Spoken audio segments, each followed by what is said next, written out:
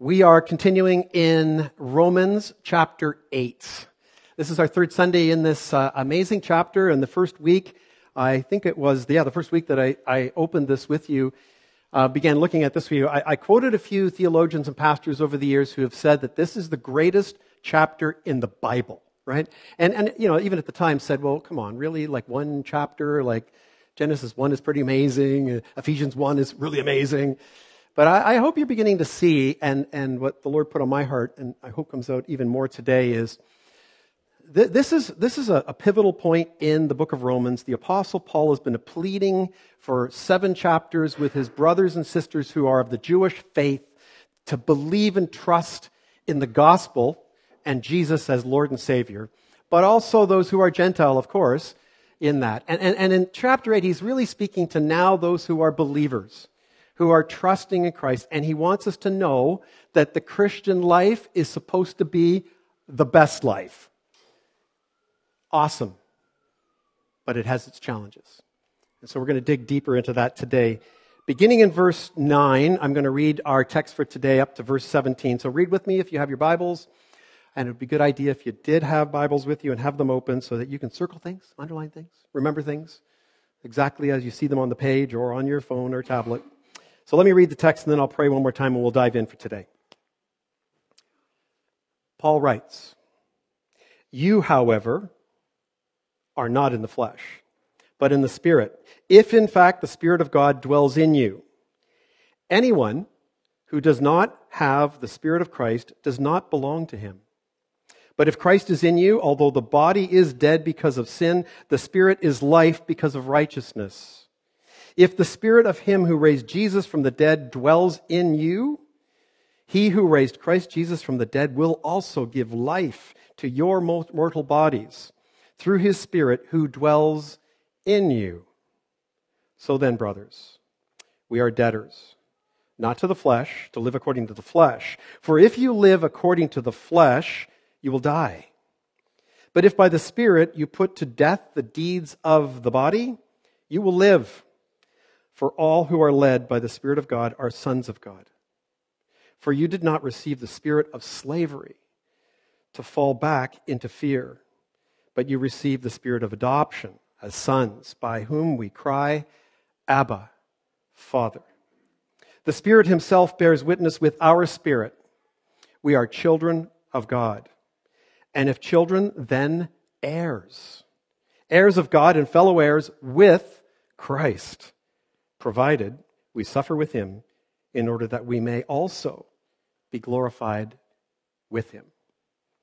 Pray with me, would you? Gracious Heavenly Father,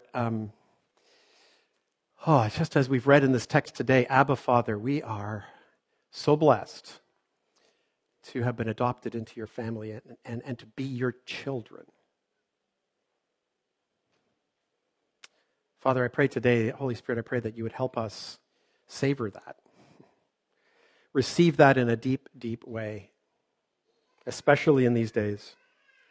Father, I thank you for your great love for us. Lord Jesus, I thank you for that expression of our Father's love by sending you into this world and for dying for us, for providing a way for us to come back to our Father.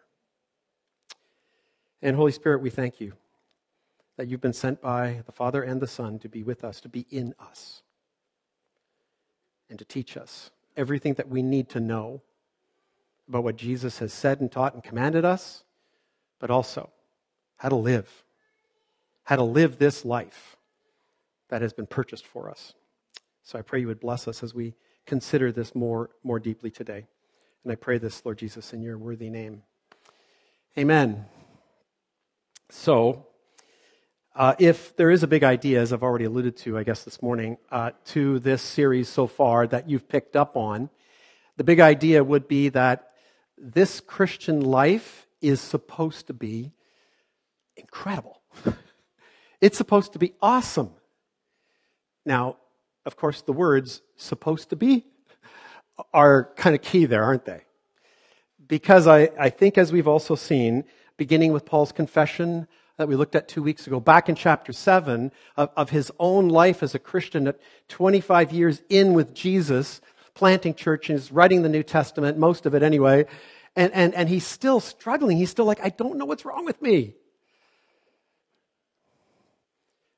I know Jesus. I have the Holy Spirit. I know how I'm supposed to be living, but I don't do it all the time.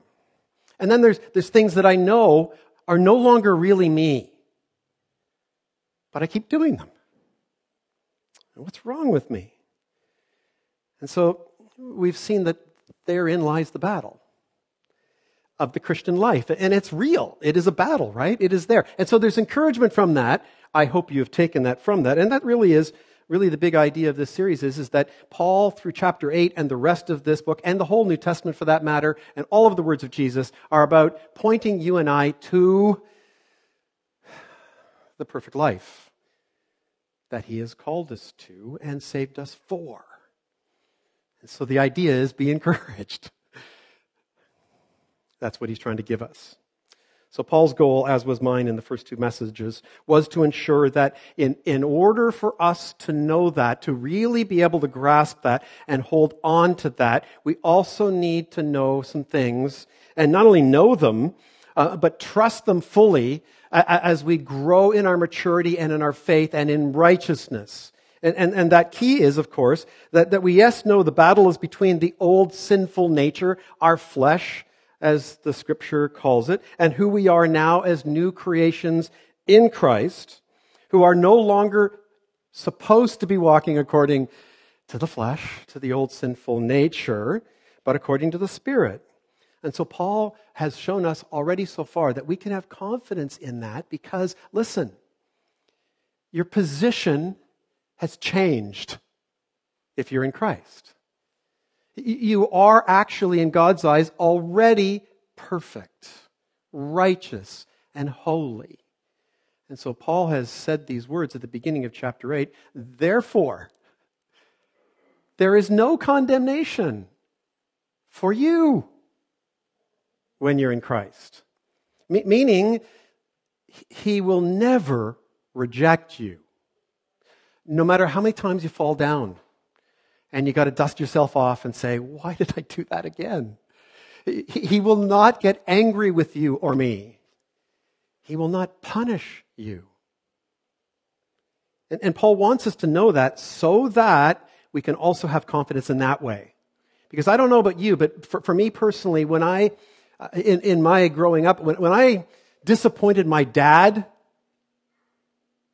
it bothered me. It bothered him too, because he got angry with me. But it bothered me too. When I've disappointed my wife, when I've disappointed maybe some of you, it doesn't matter. Like, sometimes it's actually hard to forgive oneself for those things, right? And so Paul wants us to know, don't think that way with your Heavenly Father, because that's not the way it works with him. He perfectly loves you, and he will not reject you. He will not get angry with you. He will not punish you. Despite the fact, yes, your position in Christ is perfect, and yet your practice, my practice from time to time, not so much, right? That's the lesson. So again, what we've learned is the moment you and I received Christ and believed in his name for our salvation, we were given the gift of righteousness. We were actually given it. And we were given a whole new identity. Who we were is no longer our old self. We're actually no longer that person, even though sometimes we get frustrated with ourselves when we believe we are. Now, that old self, Jesus wants us to know, Paul wants us to know, has died. So I keep saying this to myself, let it die. Stop trying to resurrect it. It's not helpful. Certainly not helpful to me or to the ministry and mission that God has called me and you to today in this world. It's not helpful. So it's truly a miracle. It's a gift. It also will take the rest of your life and my life to grow into that righteousness. Because we're in this battle. We're still in the flesh. We're still in this world. But like Paul, we must also be able to say this. What he said in chapter 7, verse 18, it'll be on screen. He said, after he confessed his problems, he said, "For listen, I have the desire to do what is right, but not the ability to carry it out." So I've said this a couple times now, but I'll say it again. The fact that you actually have that desire, or I might have that desire, the fact that Paul said he had that desire, is a good sign that you're a Christian. That you have the Spirit of life in you. Because you're conscious of it. That's a good sign. And then also to admit, in my own will, in my own strength, in my own power, I don't have the ability to carry it out. That's another really good sign. It's called humility. But again, that's a work of the Spirit in you and me when we come to those things. So those are good signs. Be encouraged if that's how you feel. And it's good.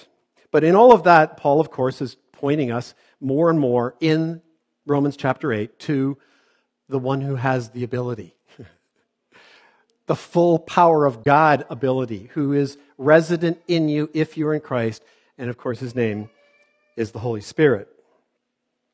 So last week, the key takeaway for us, I hope you would have seen, was that for us to walk according to the Spirit and not according to the flesh, we need to set our minds on the things of the Spirit and the ways of the Spirit. And it's not just about, thinking about it, like having our mind thinking about those things. Those are good things. Yeah, maybe I should do that. That makes me feel really good. No. It's like having a mindset that's the thing that I want to give myself to. Otherwise, the problem, of course, is that we will tend to set our minds on the things of the world. And listen, there's a fair bit of pressure to do that, isn't there? Every moment of every day, and oh yes, by the way, it's right here. Every day, the pressure's there. The temptation's there. The guidance is there. It's the wrong guidance, but it's there. And so really, we are people, day by day, Paul is encouraging you, I'm encouraging you to set your mind on the things of the Spirit. And then what Paul does in our text for today is he returns once again, look at this, to your identity. All I have for you this morning is a title for the sermon. No 3 points. You're probably thinking, that's great, it'll be shorter. Maybe not. The title of the sermon is interesting. It is this: You are who you are. Some of you might be going, I got to pull this up a little bit. Some of you might be like, you're right. I know who I am. I've done a lot of work to put forward this image, this identity of myself. I know who I am. Oh, you bet I do. Isn't that the major issue in our culture today? Everyone's self-identifying, like wanting to be seen to be a certain way, or that particular way to identify is going to make me happy, is going to really make my life worth living. When I say you are who you are, I mean it this way. You are created in the image of God. You are who He says you are. He says in this text, and He says through His Scripture, if you're in Christ, you're my son. You're my daughter. Now live like it. And here's how you do it. And that's what I want us to see from our text today. I'm going to back up one verse and read, and they'll be on screen for you. Verses 8 and 9 in the chapter, just for context. And we'll dive into this message for today, really. Read with me. Verse 8, those who are in the flesh cannot please God. Paul then says, you, however, are not in the flesh, but in the Spirit. If, in fact, the Spirit of God dwells in you, lives in you. Anyone who does not have the Spirit of Christ does not belong to Him.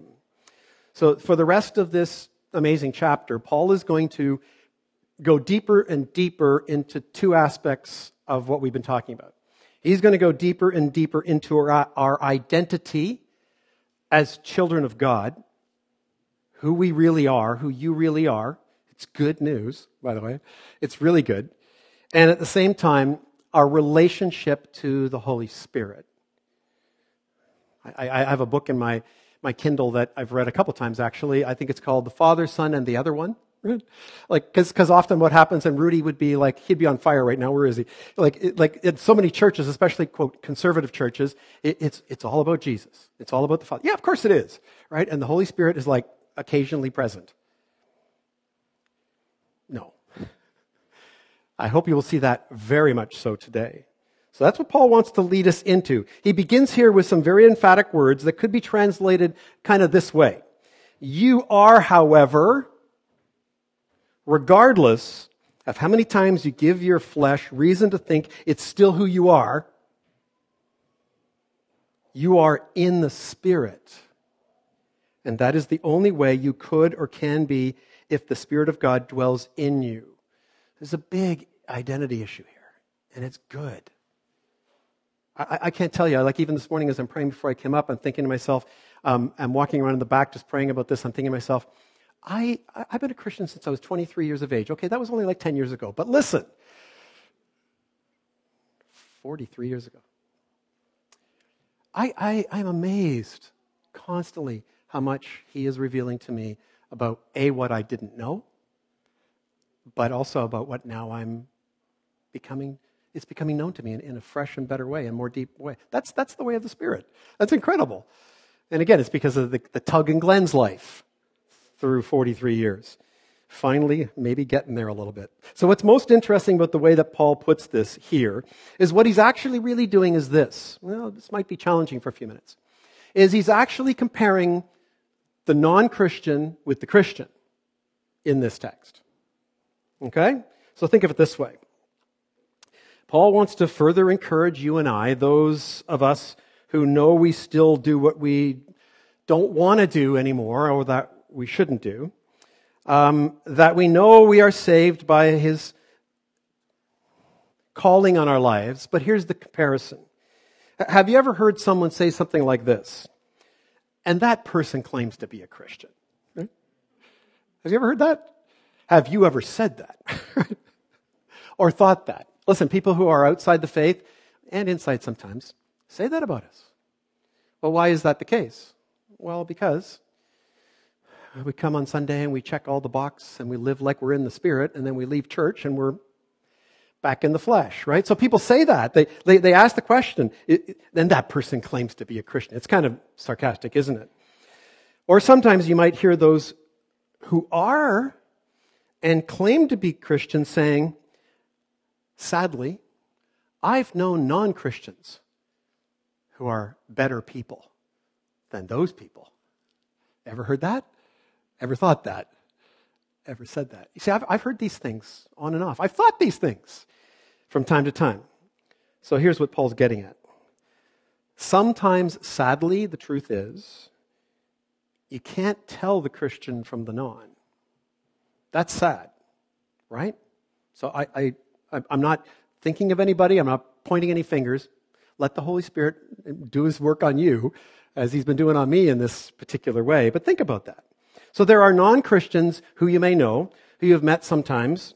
And I've known people like this. I have some good buddies from high school. I hope they're not watching live online right now. But anyway, who like I know them and like, you know what? They're good guys.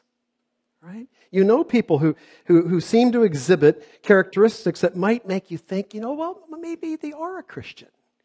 You know, they don't go to church or read their Bible or ever made any particular profession, but you know, just the way they behave. I mean, they seem to be really good people. They're humble, they're gentle, they're kind and compassionate. They do good things for people. They give to UNICEF or whatever. I don't know. But, you know, like they actually do give money to needy GoFundMes, whatever it might be, and you know this about them. Their demeanor is generally pretty happy and joyful. And sometimes they're also materially somewhat successful in life and in their careers. And you wonder, well, is that God blessing them? Right? Is that God blessing them? So Paul is saying here, they may look, even act like someone who has the Spirit, but they don't. Now, I don't know that. You don't know that. Let's be really clear. But sometimes we can think that, and we could be wrong. Then on the other hand, you have the person who truly is a Christian, has the Holy Spirit dwelling in them, and from time to time, they're not acting the way they should. right? Again, anybody? In your own personal life or anybody you know? Come on, we do. You do. And so you may question in your mind whether in fact they are Christian even, but the reality is if they have, listen, Paul wants this to be clear, if they do have the Holy Spirit of God living in them, then they are Christian and they are saved, even though you may not be seeing it at this time. So what's the point? Well, first, as Paul says in verse 8, there are those in the flesh, those who are in the flesh, by the way, cannot please God. These are the nons. He's basically saying if people are in the flesh and they remain in their flesh all their lives, despite the fact that they may do good works and their lives might look very Christian-like, they're going to die in their flesh. That's what he's getting at. So no matter how good their works or appearances, if they do not have the Spirit of God dwelling in them, they are in the flesh, their flesh is dead, and it's going to die.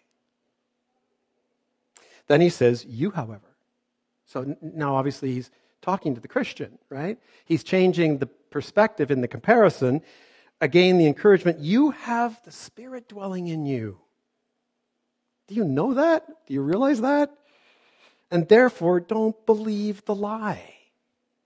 You are not in the flesh. And then he returns to the nons when he says, anyone who does not have the Spirit of Christ does not belong to him. Making sense yet? Paul doesn't think so, which is why he goes on. And in verse 10 he says this, but if Christ is in you, although your body, the flesh, is dead because of sin, the Spirit is life because of righteousness. If the Spirit of him who raised Jesus from the dead dwells in you, he who raised Christ Jesus from the dead will also give life to your mortal bodies through his Spirit who dwells in you. So, many have taken the last part of that, verse 11, to be speaking exclusively about your resurrected body that you're going to get one day, right? You all know that. If you're in Christ, when you die, you're going to get a resurrected body that's going to be perfect, and it's going to be healthy, and it's not going to need sleep, and it's going to be awesome, right? I'm very much looking forward to that day, okay? That's not exclusively what he's getting at here. We would be missing a lot if that's what we assume. But that's true too. It is true that we are going to get those bodies at one point in our lives. There's more to grasp here, though, and it explains the contrast, actually, he was getting at between the non-Christian and the Christian who isn't acting like a Christian. It's this, and we all know this is true. I hope you do know this is true. No matter how much you work out, even though the gyms are closed right now, your physical body is on a downward slope. You know that, right? It's heading the wrong direction. I see people who are way younger than me in this room nodding their heads. So that's good. It's good, okay?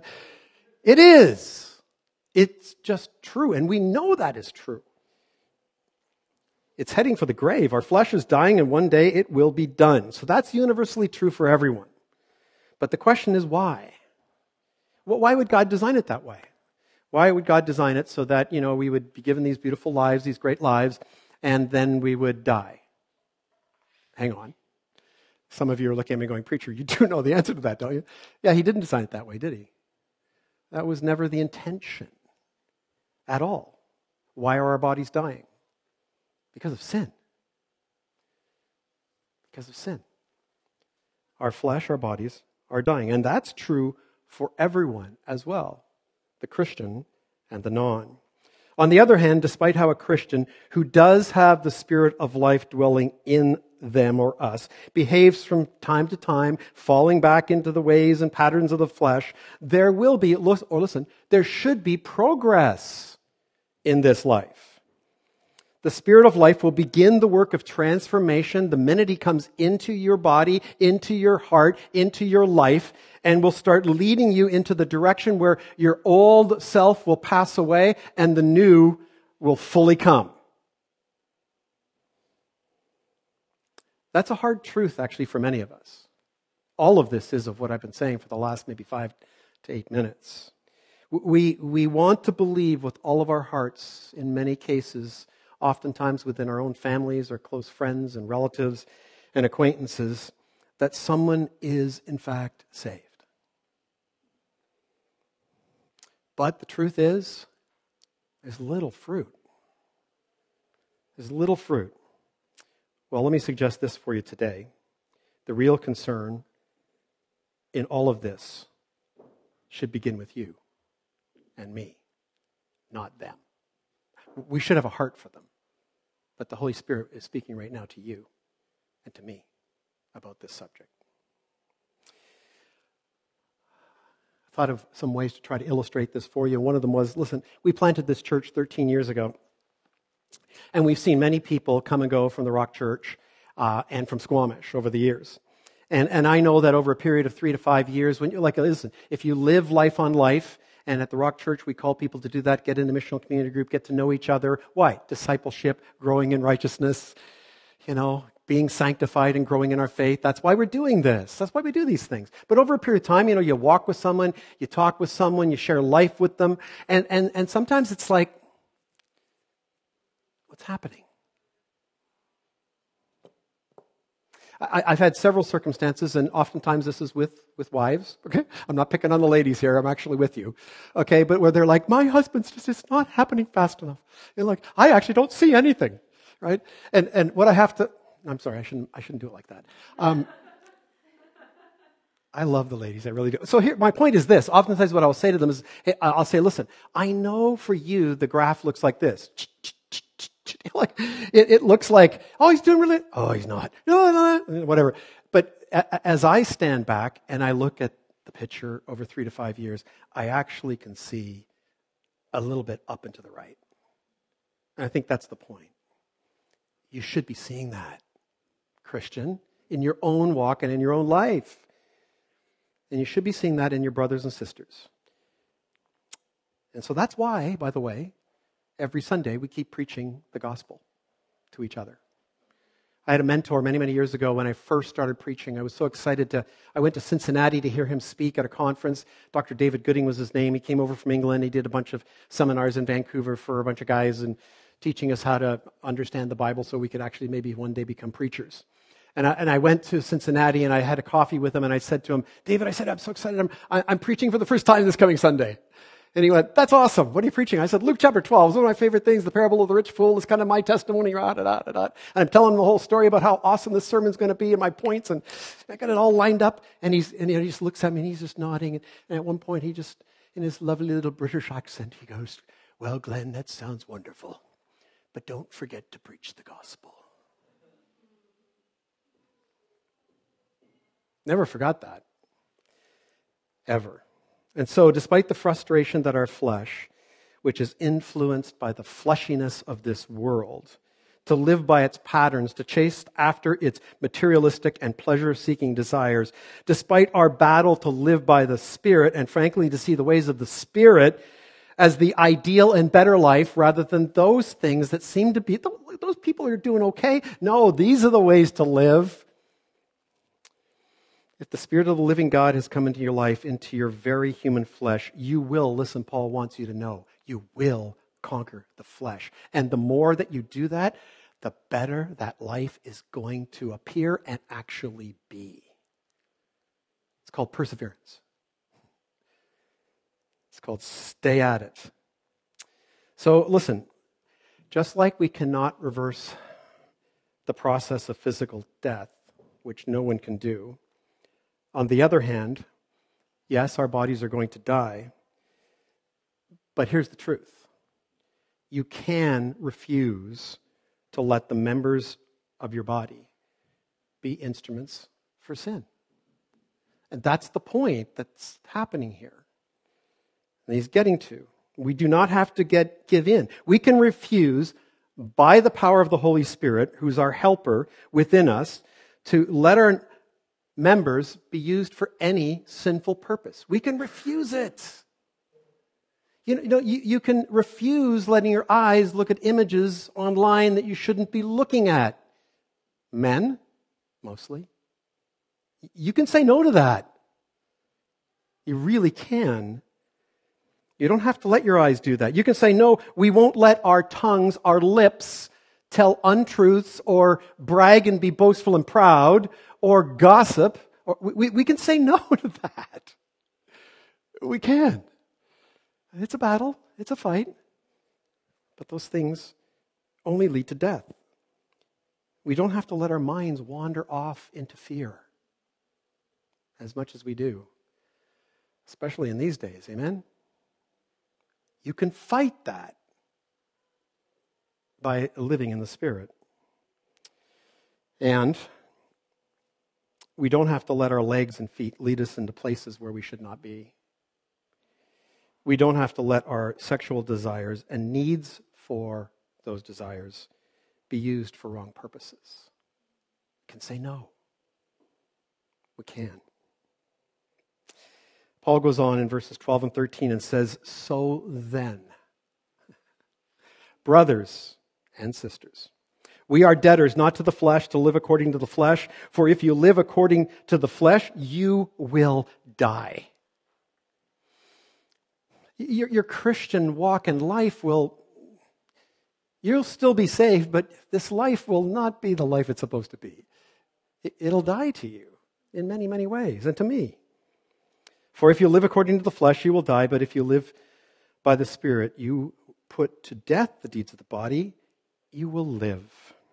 So Paul's words could be understood to say that. So brothers and sisters, we have an obligation. We actually have a responsibility to refuse to live according to the flesh. Again, the words of James, which I believe I quoted last week, are important to hear. In James 1:22, it's not on screen, he says this, "But be doers of the word, and not hearers only, deceiving yourselves." The word of God is given to us for instruction in righteousness. Listen to what it says, and then do it. And that's also why he said faith without works is dead. And as I said last week, we're not saved by our works, but it is our faith that puts us to work. So we have an obligation. We have the gift of righteousness that has been given to us, and we have an obligation primarily why? Because Jesus died for you and for me. So that you could be saved, that I could be saved, so we could have the Christian life, so we could actually understand righteousness and live in it and feel better and better and better actually about ourselves, is because of what he's done for you and for me. So we now arrive at another point where Paul gives us even more details about our new identity in Christ. His goal actually all along, since chapter 7, has been to lead us one step at a time more fully into understanding our true identity, so that we can actually live it out more fully and therefore savor the Christian life for what it is intended to be. And so next then, in verses 14 and 15, Paul uses a term he hasn't used before. It's interesting when he says this: "For all who are led by the Spirit of God are sons of God. For you did not receive the spirit of slavery to fall back into fear, but you have received the spirit of adoption as sons, by whom we cry, Abba, Father." So you may have noticed, actually, I was surprised how many times in chapter 8, but also in Romans, period, Paul uses the word for, right? And I prefer the translation of that word because, right? So it's always where he's setting up a comparison or an example or an illustration or a truth teaching, and then he always wants to tell us the because, right? And so it's beautiful what he does here and the way in which he does it. He says because, and then for the first time in Romans, he uses the phrase, "are sons of God." Why are all these things true about you and the way that you lived and the spirit of life living in you? And because you're now a son of God. Now listen, we also know, everyone please hear me when I say this, we all know that when words like that are used in the Bible, it's inclusive, right? Sons here means male and female, men and women. It's a little like the word mankind. Now I know in our culture today, people want to change that word to humankind, but I will also just remind us, I'm a man, and then there are womans. Right? So it's mankind. Okay, so it's an inclusive word here. It's not, we're brothers and sisters. And so sonship has significant advantages is the point. And the first that we learn about here is that as sons and daughters, we are now adopted as his children. We're his kids. We're kids, but we're his. And we have a Father whom we can actually cry out to. And I'm sure you've heard some other preachers say this before, and it's true, that in the original idiom of the language, the two words put together, it's like Daddy, Father. We can cry out to him. I love it when I hear my grandkids, mostly granddaughters, well, and a grandson, Daddy, Daddy. Like, it's so sincere. That's your Father. That's your Heavenly Father. That's what we're being encouraged to understand here. We've been fully adopted, fully a part of the family of God with, listen, the creator God of the universe, the all-powerful one, the one who controls everything, your heartbeat, your breath, the oxygen in this world, the spinning of this planet, the galaxies, everything that's going on. And listen, what Paul is getting at here is, one of the things is, you're having a trouble in this world with the flesh and the devil, go to him. Do you think he can handle it? He's your Abba Father. And that's what adoption is. And in that adoption, look what it says here also, that the spirit of slavery and fear has been banished. I remember growing up, I'm not very tall now, but when I was growing up, I was shorter. I know that is a real, a revelation to some of you, but I thought my dad was a giant. I thought my dad was the strongest man on the planet. I was one of those boys in the neighborhood who said, my dad could beat your dad. They're like, I just really looked up to him. And he was strong. And he was a provider, and he was a protector. I love my dad. It's no comparison. There's no comparison with our Abba Father.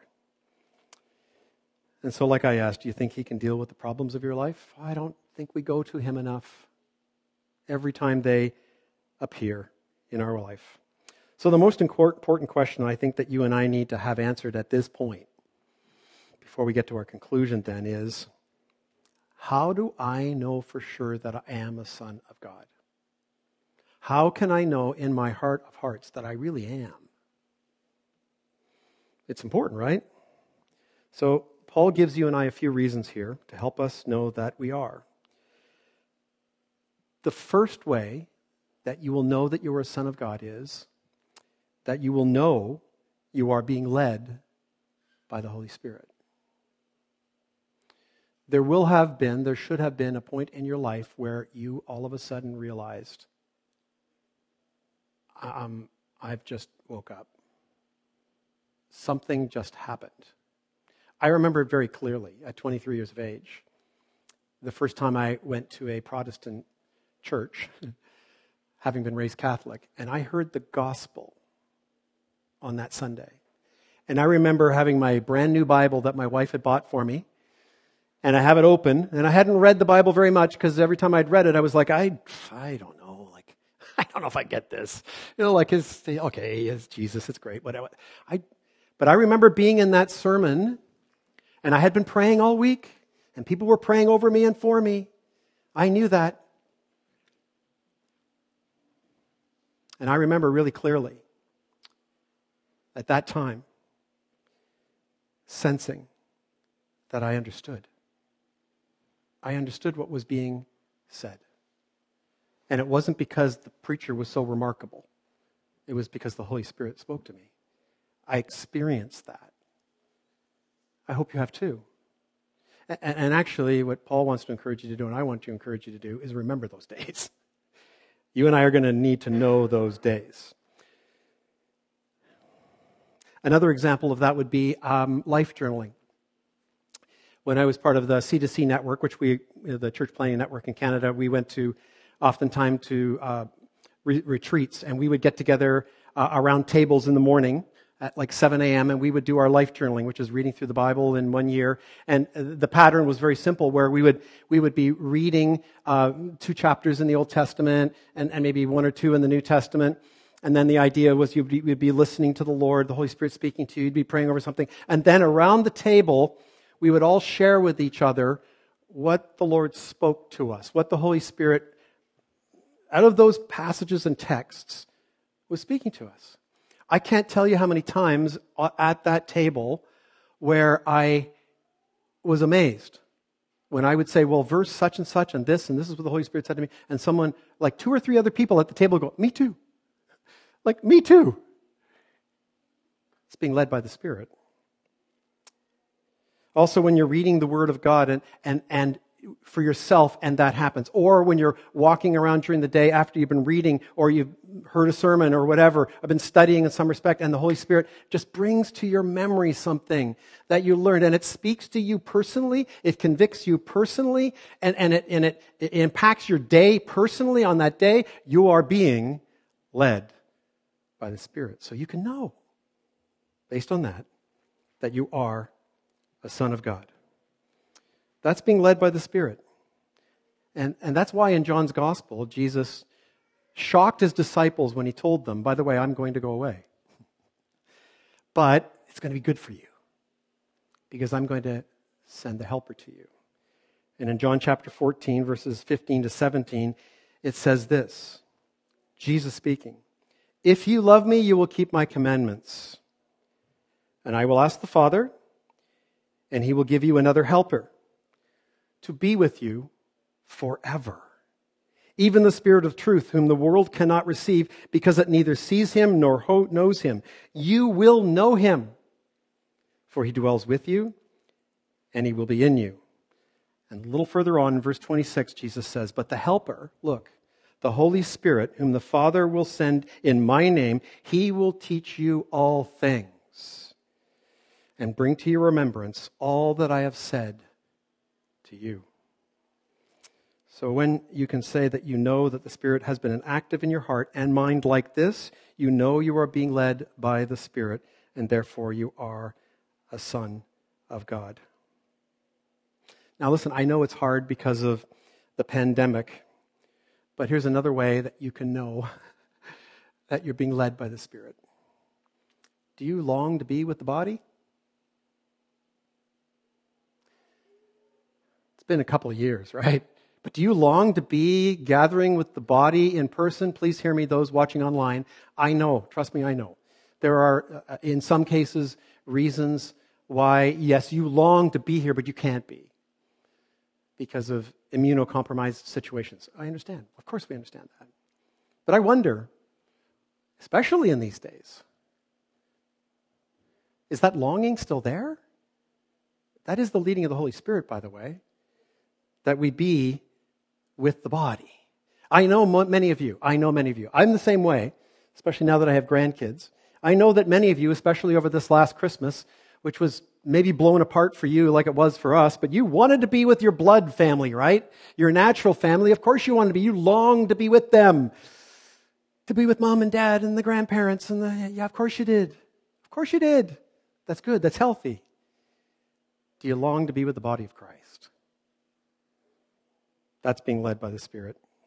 So one more way that you and I know we are being led by the Spirit is when you can sing hymns like we did today, but also one like, I love this one, "Turn Your Eyes Upon Jesus," and you can sing this line and really mean it. "And the things of this world will grow strangely dim." I love that line. When you can sing that, not that the world's horrible and bad in every way, but when it's not your heart's desire, but the things of Christ and the Spirit are, you're being led by the Spirit. So our last two verses for today give us more reasons to trust our Father and be assured.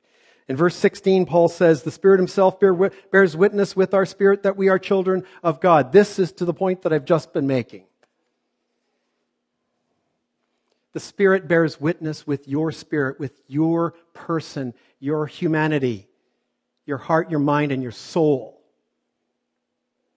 that you are a child of God. In order for that to happen, you need to be where the Spirit is. I know I sound like a broken record, but he's in your Bible. He's in you, he's in the world, but he's in his Word. And that's where we need to go. in order to learn about who we truly are. So friends, listen, please. Remember this today, tomorrow, and the days ahead. The moment you start to struggle and doubt and feel overwhelmed by the world, the flesh, and the devil, remember when you first believed. Remember those glimpses of when you felt you were being led by the Spirit. Return to those things. Stay there. Stay in those things. The Spirit wants to confirm in you who you are now. I must do this at this point and just simply say this. Some of you may be going, you know what? I'm not sure. I'm not sure. You can be. You can be. Knock. Ask. The Holy Spirit will speak to you. Open your heart to Him.